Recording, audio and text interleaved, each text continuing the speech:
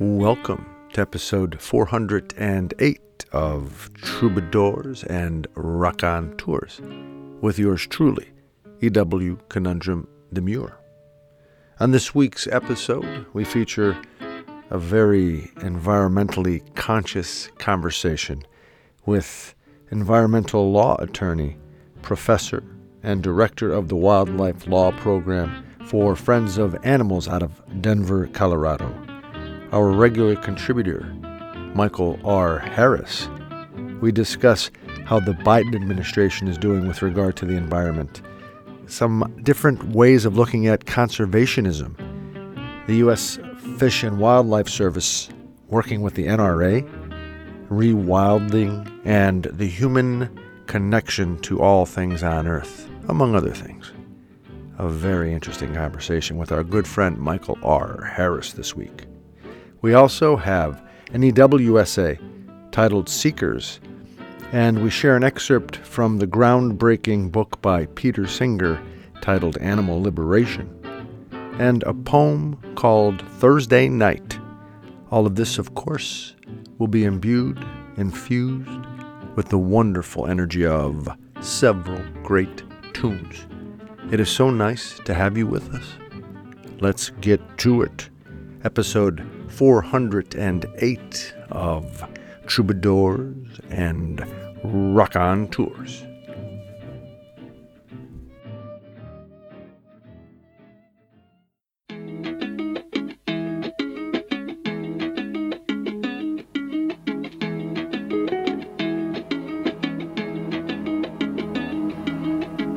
It seems that I won't be warned, and certainly I saw a sign I raised like a woman scorned.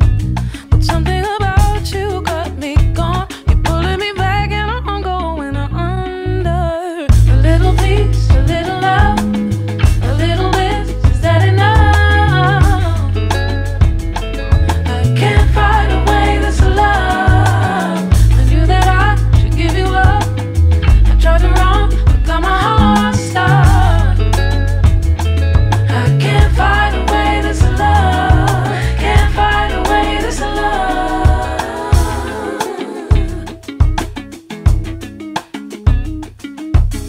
The things that I want and need, they always seem to be at odds with me.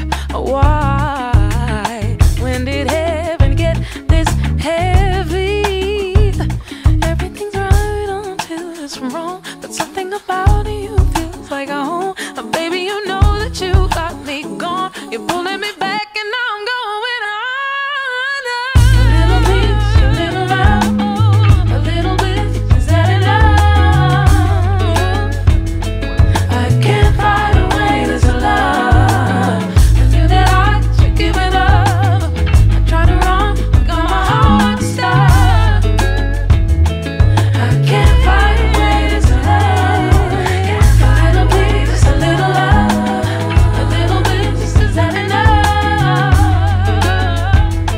I can't fight away this love. I knew that I should give you up. I tried to run, but got my heart stuck. I can't fight away this love. Can't fight away this love. Can't fight away this love. Can't fight away this love. Can't fight away this love. Knew that I can't give you up. I can't fight away this love. I can't fight away this love. Can't fight away this love.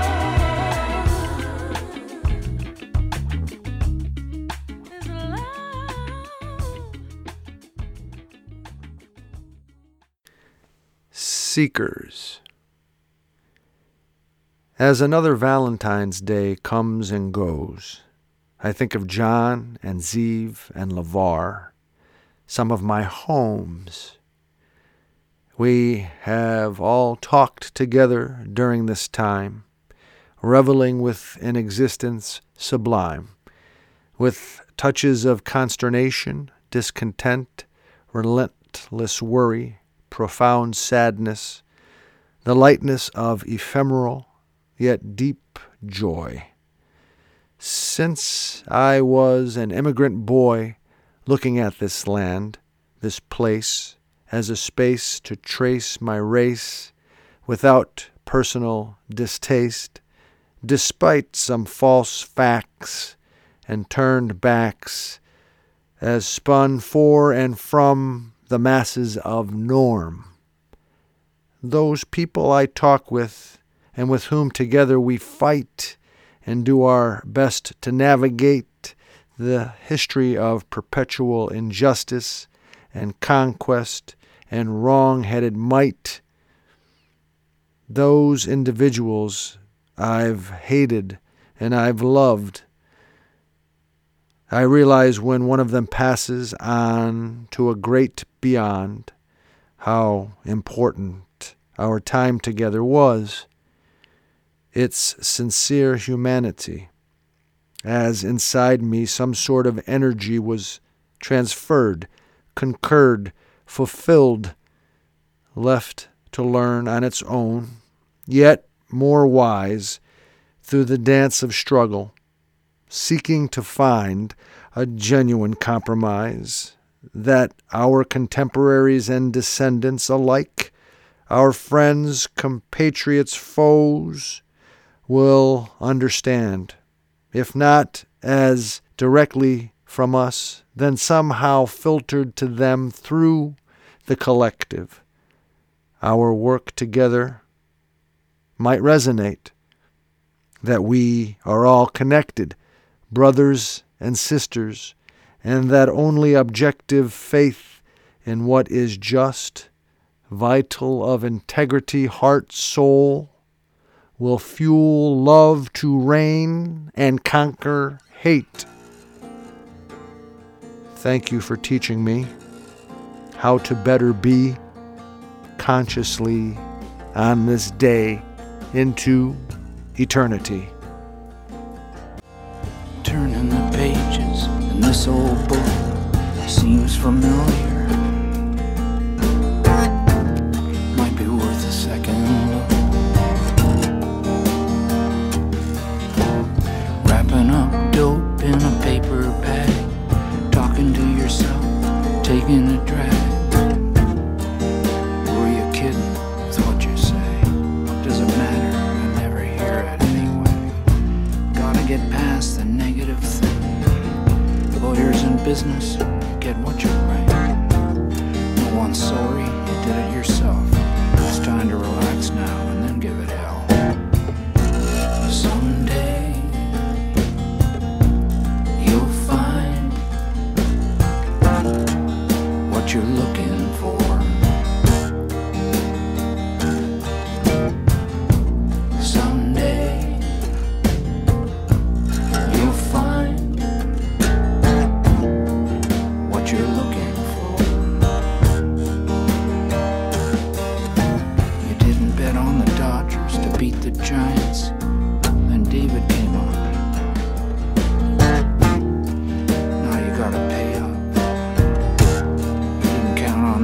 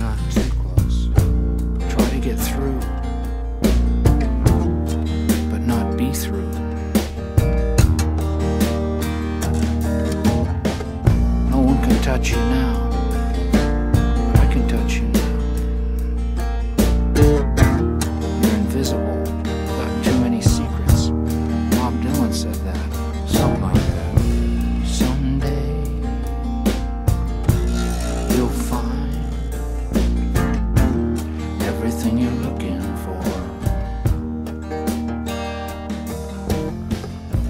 Someday you'll find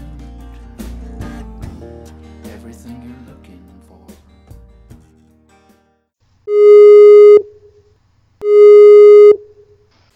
Hello, EW. Hello, Michael Harris. Is that you? Yeah, you found me. It's nice to have you on Troubadours and Rock on Tours yet again. Oh, it's great to be here, be back. Michael Harris is an environmental law attorney. He's a professor and the director of the Wildlife Law Program for Friends of Animals. He is based in Denver, Colorado, right? Yes, you got it. Denver. And an old friend of mine, we go way back into the 1990s. Oh, my. Oh, my. But you look a lot younger than me. You're doing well, I think. I just use the same picture over and over again. Well, last time we spoke was before the 2020 elections, and we were wondering what was going to happen. The last few years, we've been talking on the program about what was indeed occurring, specifically with regard to the natural environment via the administration of number 45 and some of his appointees and very significant federal agencies, as well as Republican party, the support of a lot of his initiatives. Now maybe it's a new day. What do you think so far, what you're seeing with the Biden administration? Well, there was a lot of good stuff right off the bat. I mean, we had getting us back into the climate accords and signing executive orders that reinstated a lot of the major, environmental policies from the Obama era. That's good stuff. And we have high hopes that, it'll trickle down so that, the policies that are being implemented that aren't, happening right at the White House start to look different too. We do know, the Department of Justice has asked us to take a pause in all of our cases for 60 days because they want the new folks that are going to be at the U.S. Fish and Wildlife Service and at the Bureau of Land Management to be given a chance to sort of get up to date on the litigation and see which way they want to move. So we're hoping that we actually will be settling some of our cases in a favorable way, because the new administration is going to want to, take that stuff back. So far, so good. Good signs, I think. And when you say us, you're talking specifically about Friends of Animals, the organization you represent and work for? Yeah, I assume they've asked this across the board with other litigation. But yeah, in our cases, they've done that. For instance, we talked about in our last conversation about this ludicrous rule, excuse me, let me turn this off, by the Trump administration that requires hunting imagery on the duck stamps. These are stamps sold for the conservation of wildlife. So we had that suit filed before the election occurred, and we just got asked to take a pause on that so the new people at Fish and Wildlife Service can see if they want to reconsider that. Excellent. And I know you wanted to talk about the Fish and Wildlife Service today a bit too, and the NRA, and this was sort of a last minute thing, wasn't it? Oh my gosh, we're talking exactly 1 week before the inauguration. Yeah, I saw the date on the document, the MOA Memorandum of Understanding was I think January 13, 2021. Yeah, and it purports to give the NRA a partnership with U.S. Fish and Wildlife Service to promote the NRA's gun education and early hunting programs for 10 years. And some of us read it to be even longer because it could really only be dissolved by sort of the consent of both parties. So even after 10 years, the NRA might just say we want to do another round or something. And it's not only a week before the inauguration, this is the day the NRA filed for bankruptcy as well. So you got an organization that I think, people are widely aware of. I mean, it's not like they're, not well known, and they've been around forever. Obviously, they have a stain on their reputation for the way they react with all of the terrible school shootings and mass shootings and their failure to take a stand on that. But the reality is that they've been bleeding money, and internally they have it's filled with fraud. And I think you might have seen in news reports that some of the leadership, including the president, has been siphoning funds. And it's just a terrible organization, and it all comes tumbling down. You got the state of New York looking to dissolve them legally for fraud and deceit. So they're relocating their headquarters to Dallas, and they file for bankruptcy. And it gets announced the same day. They got this boondoggle of a new relationship with the federal government and a conservation agency, one that's supposed to, be taking care of and be a steward for our wildlife, giving a set of keys to one of the, worst conservation record organizations you can imagine. Well, I think some folks, and they, themselves, the NRA would probably argue that what we do is conservation. The U.S. Fish and Wildlife Service, their aim is conservation. So is ours. And if you have too many deer, for example, they'll suffer. So we want them not to suffer. So we'll send hunters out during seasons with permits and licenses, and they'll kill a certain amount, and then the deer will not suffer because there won't be too many of them, and so on. What do you think of it? I mean, is that viable? I think there's a group of people that some of them probably are NRA members that, promote that type of belief that you just mentioned. I think it's something that stems from early last century and Teddy Roosevelt and the Rough Riders sort of conservation ethic that, there's a lot of resources out there, and, there's enough to go around for the hunters too, and we can manage deer populations. But I think that's a myth now. I think it's a dying myth that is true. I mean, first of all, living with that philosophy has decimated our not only our animals but our public lands over the last century. We don't have any wolves. Grizzly bears are barely hanging on. Regular bears are barely hanging on. The deer population is completely mismanaged. We have things like chronic wasting disease becoming a huge factor among elk herds and deer herds throughout the country. It's just is a total disaster because we've clung to that belief.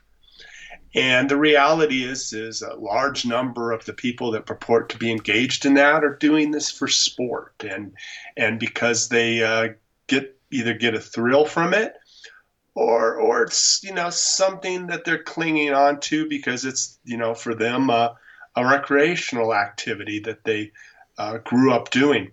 And the reality is, and this is a big part of why this MOU was understood and signed, is it's dying, and the number of hunters is just dwindling. We've talked about this before.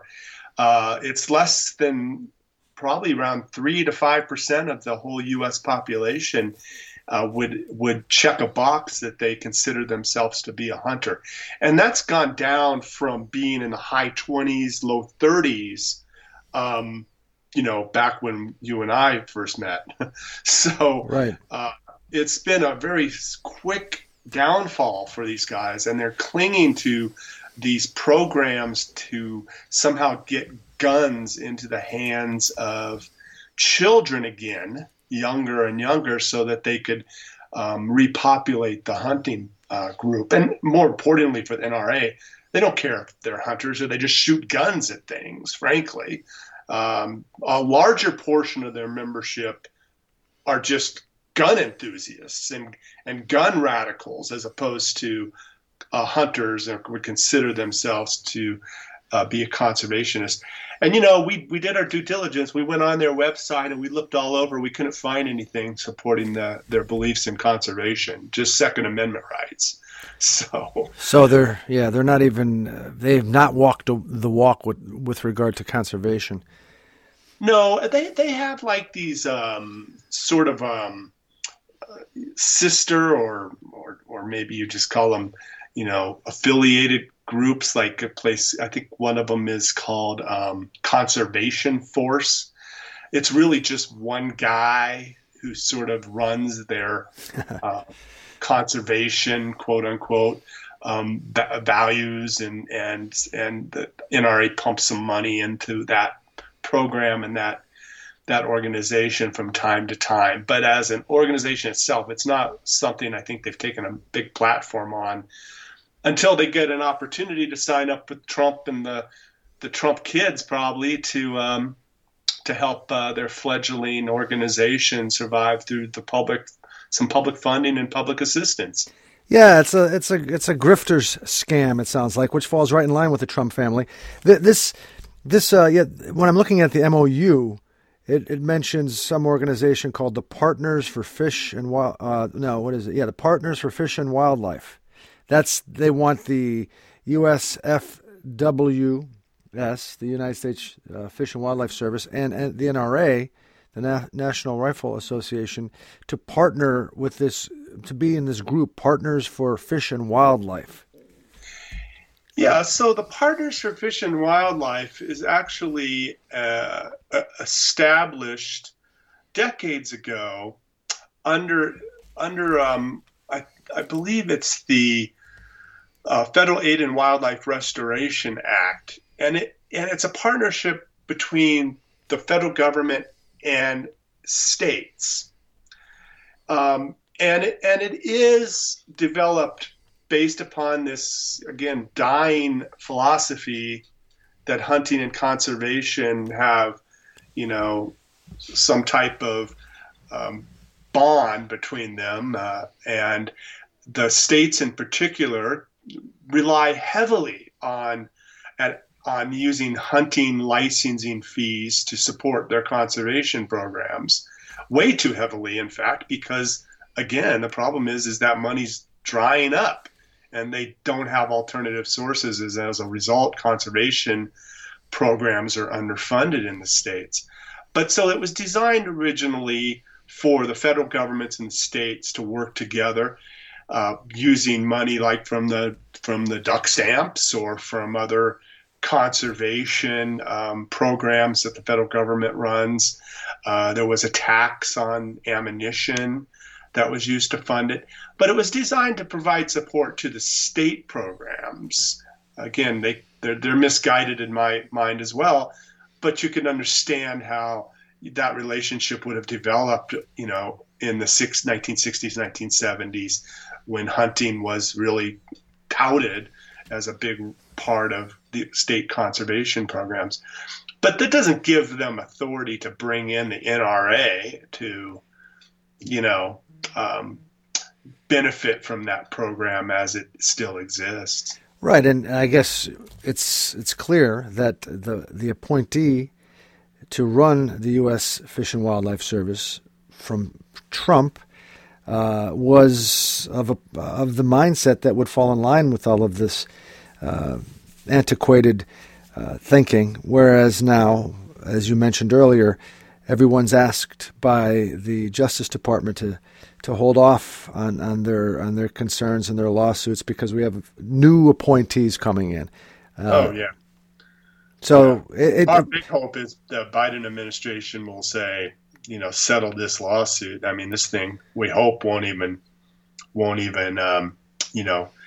get out of the gate very far. Are you chiming in on this one, on this MOU? Your organization? Oh, we filed a lawsuit over this. Yeah, we did just a week and a half ago. We challenged it there's no law that would allow Fish and Wildlife Service to put their signature on this agreement. They have, you might have seen, they have a section in it called authorities. Yep, I did. And they just list every possible law they could think of. But we have looked through every one of those, and they're just completely unrelated to what this MOU is about. The Fish and Wildlife Act of 1956, the Fish and Wildlife Coordination Act, 16 USC, and so on. National Wildlife Refuge System Administration Act.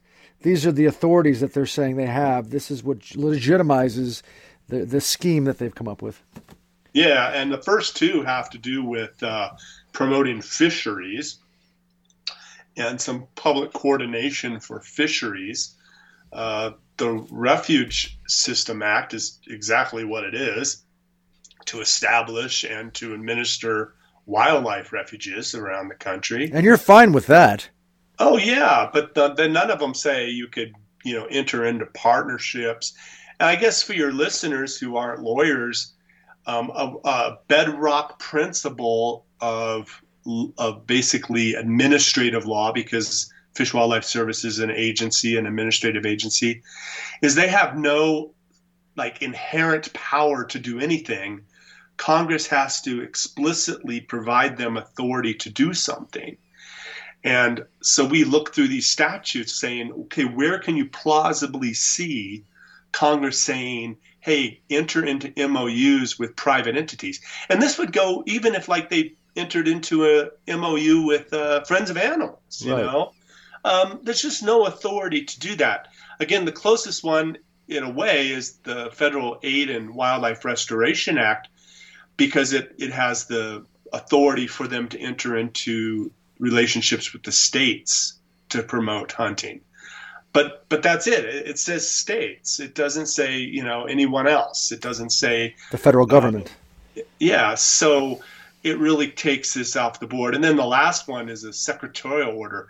That's basically an attempt by the Secretary of Interior to give itself authority to do that, and that it has to come from Congress. And so this is just, in our mind, should be a slam dunk case.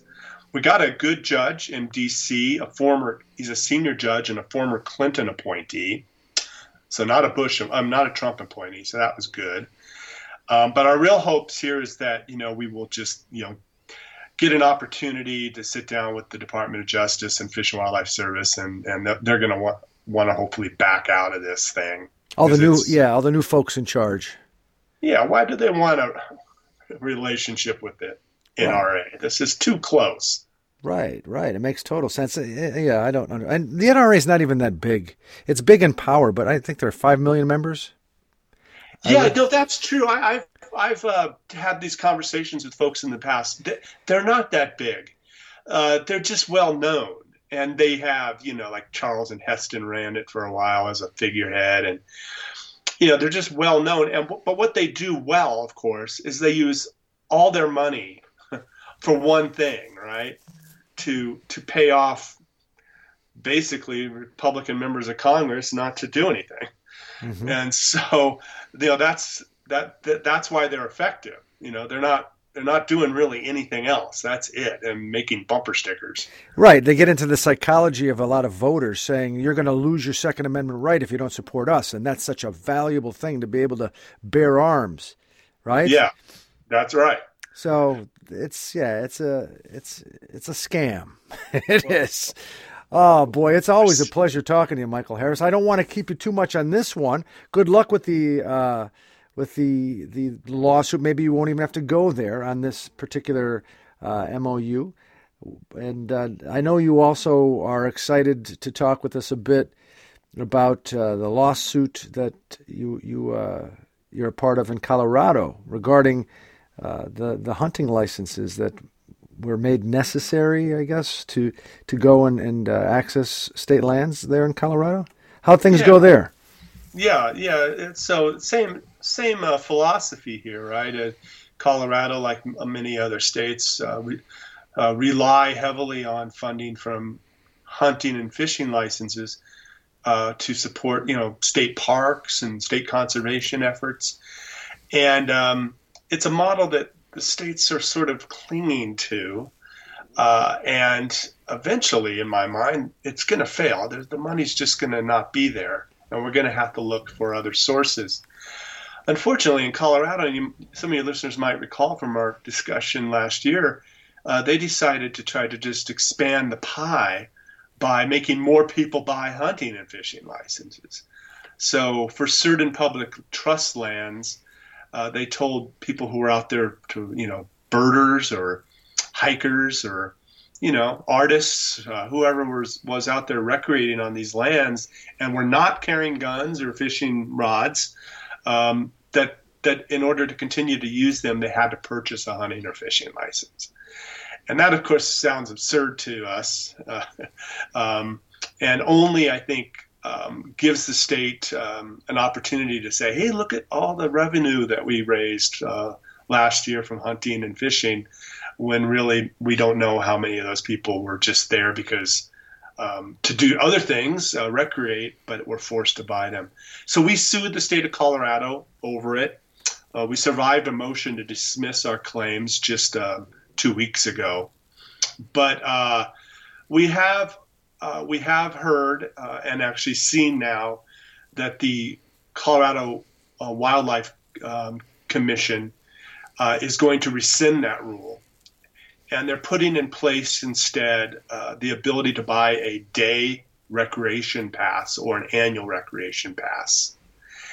There's still a lot of folks who feel like it's unfair to have to pay to use public lands. And I get that. I used to be one. I was in California when they started to make us pay to use U.S. forest lands in Southern California. And I thought, what? I pay my taxes. They're out there spending it on military items, and I have to pay to, get out of my car and take a hike. But it's a reality, and I think as I've gotten older, it's a privilege to be able to use these lands. And if that's what it's going to take for now, I would prefer to see taxes on recreational goods, so that it sort of comes in through the purchase of a nice Patagonia jacket or something.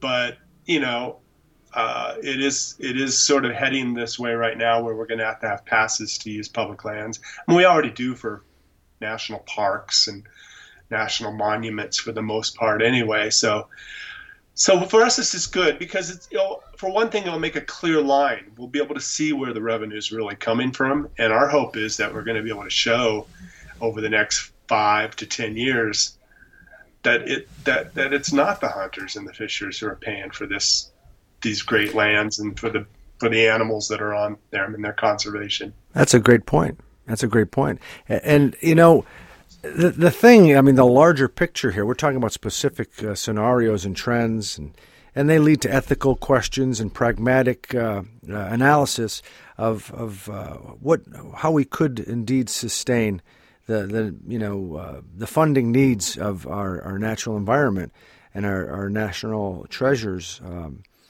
The thing that I wonder is, how do you see, as an advocate for other animals and the natural environment, generally speaking, the mindset that seems to be developing, from my view, at least, of most people in terms of their sense of connection to other animals and the natural environment. It seems to me that connection is waning. People are less connected. Do you see that as an issue or no? And if it... I think that, it just sort of depends on where you live. I think that remains very true in the big urban centers. But I don't feel that way necessarily with respect to the population generally. There's actually, in my mind, if we could popularize, that is, make the process for protecting animals and for conserving open space and public lands, if we can make it more democratic. See, this is the problem. is that because these agencies are funded by hunters, they coddle them. And so we have these anti-animal policies like, no wolves, no bears, keep the herds, in places that are accessible and all this kind of stuff. And when we can get rid of that, and that's why we're focusing on this work, like destroying the MOU or attacking this facade of buying hunting license or rec users, I think that we could start to see a more open and democratic process that caters to what people who live in Colorado or live in Wyoming or visit here really want to see. And they really want to see, nature that is nature, not manipulated. So one thing that came up since we last talked as well, and this is really cool, Colorado voters approved reintroduction of wolves into the state. And so that's sort of what I believe. I think that's what people want. People want to know that nature exists and that they could visit it. And it's these agencies and their hunting lobbyists, and to some extent ag as well, that has prohibited these policies from reflecting what I think most people do want. And so, and we also, with our new governor, he actually finally appointed someone to the Wildlife Commission here in Colorado who actually gives a darn about animals. My actually former predecessor at the University of Denver Environmental Law Clinic, where I used to work, Jay Touchton, was appointed by our governor to be on that commission, which has usually been represented by like people in the ag industry or people in the hunting industry who have a real like crabbed, narrow view about what wildlife conservation should look like. But I think if people had a chance to participate, they're interested in a lot more dynamic natural world than we currently have. And when you say dynamic, we only have a couple minutes left. Can you expound? Yeah, I think they want to see predators in the environment. I think they want to see habitats rewild, is a term we often use. It's beautiful outdoors, but it's not very dynamic. There's not a lot of diversity of species in most public lands and open space and state lands. They're limited to the deer and to the elk and to a few others. And I think people want to see what it was like before all these predators and all these other animals went away. I think we're starting to need that even more. Yeah, we are animals too, and I think that's our nature. And when you say we need it even more, I think it is an instinctive sort of, an intrinsic. It's in our bones, or if you believe soul, in our soul to have that kind of connection to the natural environment. So maybe, our DNA has traces of every living thing that ever walked on the earth before us, right? Mm-hmm. Because we're sort of, when it comes to where we're at in the Earth's sort of development of life, we're at the far end of it from when it started right now. So everything that walked the planet is in our DNA, and that sort of gives us, I think, what you just said, EW, this sort of built-in sense of where we are and what we belong to. Well said. Attorney Michael R. Harris here on Troubadours and Rock on Tours, a regular contributor, I'm proud to say, a good friend of mine.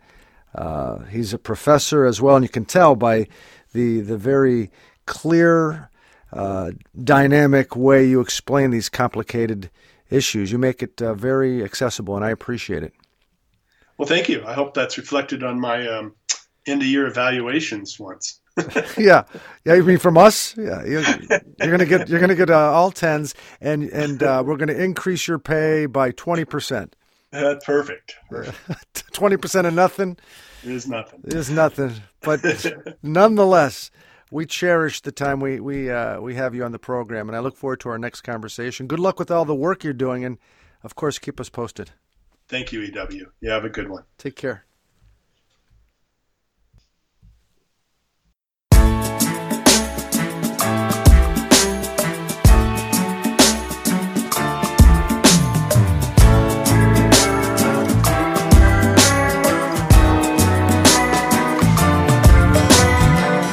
I found this brand new gift, looking for somebody to share it with.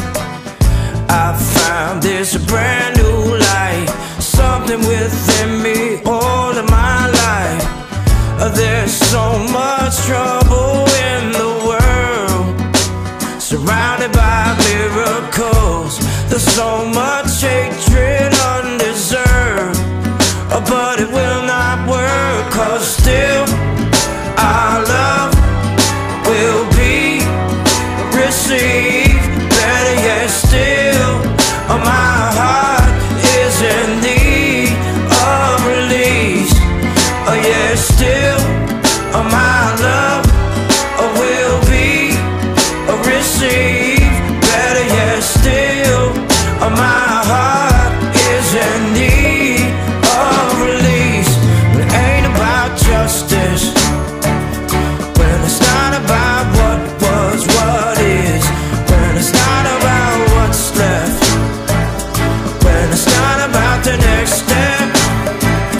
Whoa.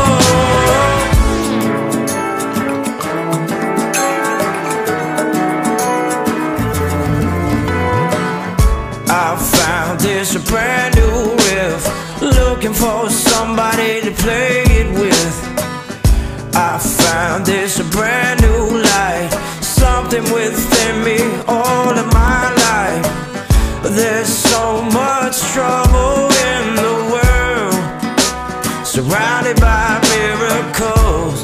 There's so much hatred undeserved, but it will not work, 'cause still our love will be received. Better yet still, my heart is in need of release. Yeah, still my love will be received. Better yet still, my heart is in need of release. It ain't about justice, that it's not about what was, what is, when it's not about what's left, when it's not about the next step. When it ain't about justice, when it's not about what was, what is, when it's not about what's left, when it's not about... And now an excerpt from Peter Singer's groundbreaking book, Animal Liberation. This excerpt is titled Morally Indefensible. We have always liked to think ourselves less savage than the other animals. To say that a person is, quote, humane is to say that he is kind. To say that he is, quote, a beast, quote, brutal, or simply that he behaves, quote, like an animal, is to suggest that he is cruel and nasty. We rarely stop to consider that the animal that kills with the least reason to do so is the human animal. We think of lions and wolves as savage because they kill, but they must kill or starve. Humans kill other animals for sport, to satisfy their curiosity, to beautify their bodies, and to please their palates. Humans also kill members of their own species for greed or power. Moreover, humans are not content with mere killing. Throughout history, they have shown a tendency to torment and torture both their fellow humans and their fellow animals before putting them to death. No other animal shows much interest in doing so. While we overlook our savagery, we exaggerate that of other animals. The notorious wolf, for instance, villain of so many folk tales, has been shown by careful investigation of zoologists in the wild to be a highly social animal, a faithful and affectionate spouse, not just for a season, but for life, a devoted parent, and a loyal member of the pack. Wolves almost never kill anything except to eat it. If males should fight among themselves, the fight ends with a gesture of submission in which the loser offers to his conqueror the underside of his neck, the most vulnerable part of his body. With his fangs only an inch away from the jugular vein of his foe, the victor will be content with submission and, unlike a human conqueror, does not kill the vanquished opponent. In keeping with our picture of the world of animals as a bloody scene of combat, we ignore the extent to which other species exhibit a complex social life, recognizing and relating to other members of their species as individuals. When human beings marry, we attribute their closeness to each other to love, and we feel keenly for a human being who has lost his or her spouse. When other animals pair for life, we say that it is just instinct that makes them do so. And if a hunter or trapper kills an animal or captures it for research or for a zoo, we do not consider that it might have a spouse who will suffer from its sudden absence. In a similar way, we know that to part a human mother from her child is tragic for both. But neither the farmer nor the breeder of pets and research animals gives any thought to the feelings of the non-human mothers and children whom he routinely separates as part of his business. Curiously, while people often dismiss complex aspects of animal behavior as, quote, mere instinct, and therefore not worthy of comparison with the apparently similar behavior of human beings, these same people will also ignore or overlook the importance of simple instinctive patterns of behavior when it is convenient for them to do so. Thus, it is often said of laying hens, veal calves, and dogs kept in cages for experimental purposes that this does not cause them to suffer, since they have never known other conditions. This is a fallacy. Animals feel a need to exercise, stretch their limbs or wings, groom themselves, and turn around, whether or not they have ever lived in conditions that permit this. Herd or flock animals are disturbed when they are isolated from others of their species, though they may never have known other conditions. And too large a herd or flock can have the same effect through the inability of the individual animal to recognize other individuals. These stresses reveal themselves in, quote, vices like cannibalism. Widespread ignorance of the nature of non-human animals allows those who treat animals in this manner to brush off criticism by saying that, after all, quote, they're not human. Indeed, they are not, but neither are they machines for converting fodder into flesh, nor tools for research. Considering how far the knowledge of the public lags behind the most recent findings of zoologists and ethologists who have spent months and sometimes years observing animals with notebook and camera, the dangers of sentimental anthropomorphism are less serious than the opposite danger of the convenient and self-serving idea that animals are lumps of clay which we can mold in whatever manner we please. Animals themselves are incapable of demanding their own liberation, or of protecting against their condition with votes, demonstrations, or boycotts. Human beings have the power to continue to oppress other species forever, or until we make this planet unsuitable for living beings. Will our tyranny continue, proving that morality counts for nothing when it clashes with self-interest, as the most cynical of poets and philosophers have always said? Or will we rise to the challenge and prove our capacity for genuine altruism by ending our ruthless exploitation of the species in our power, not because we are forced to do so by rebels or terrorists, but because we recognize that our position is morally indefensible? I'm a pretty big peanut monkey. All my friends are junkies. That's not really true. I'm a cold Italian pizza. I could use a lemon squeezer. What to do? ghost around me. Every she rat in this town. Have you, babe? Well, I am just a monkey man. I'm glad you are a monkey woman too. I was bitten by a boar. I was gouged and I was gone. Hold on to. Yes, I'm a sack of broken eggs. I always have an unmade bed. Don't you? But I hope we're not too messianic or a trifle too satanic. Love a bit of blues.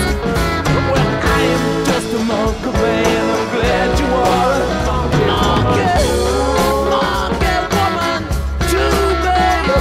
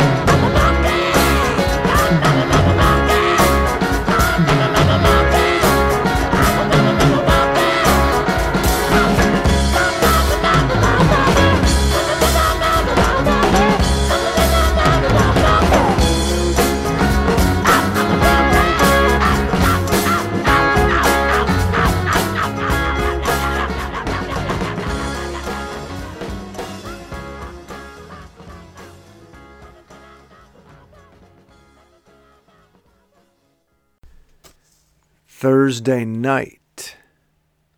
Doritos, fruit snacks, mismatched cups of butt, cereal bowls, and a half a pint of beer. Look up, and outside the kitchen window, I see there near the swing set are 3 black and white-tailed deer. So queer do I feel today, teeming with heavy, twisted, misanthropic cheer.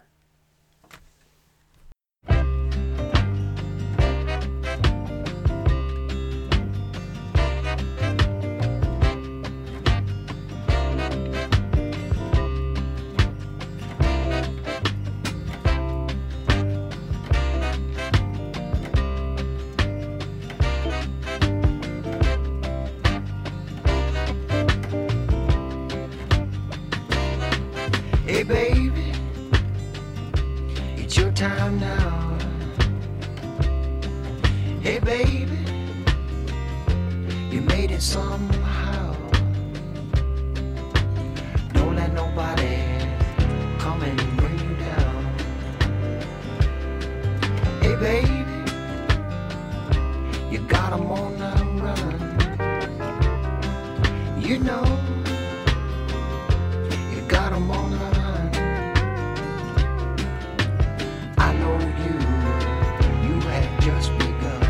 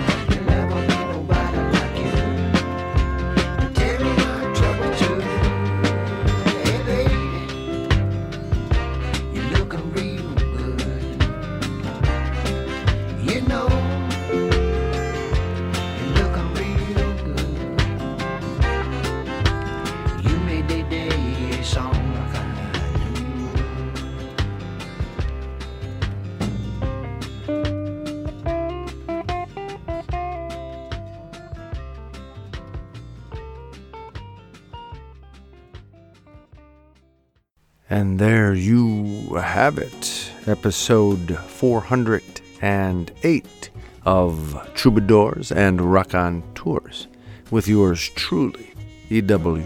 Conundrum Demure. I'd like to thank those folks who made this episode possible. First and foremost, Michael R. Harris.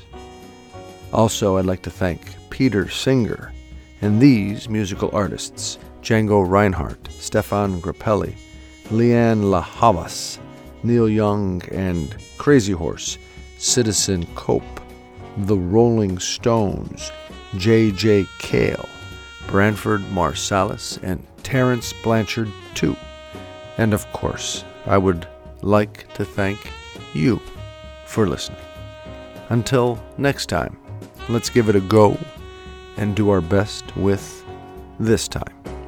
Take care.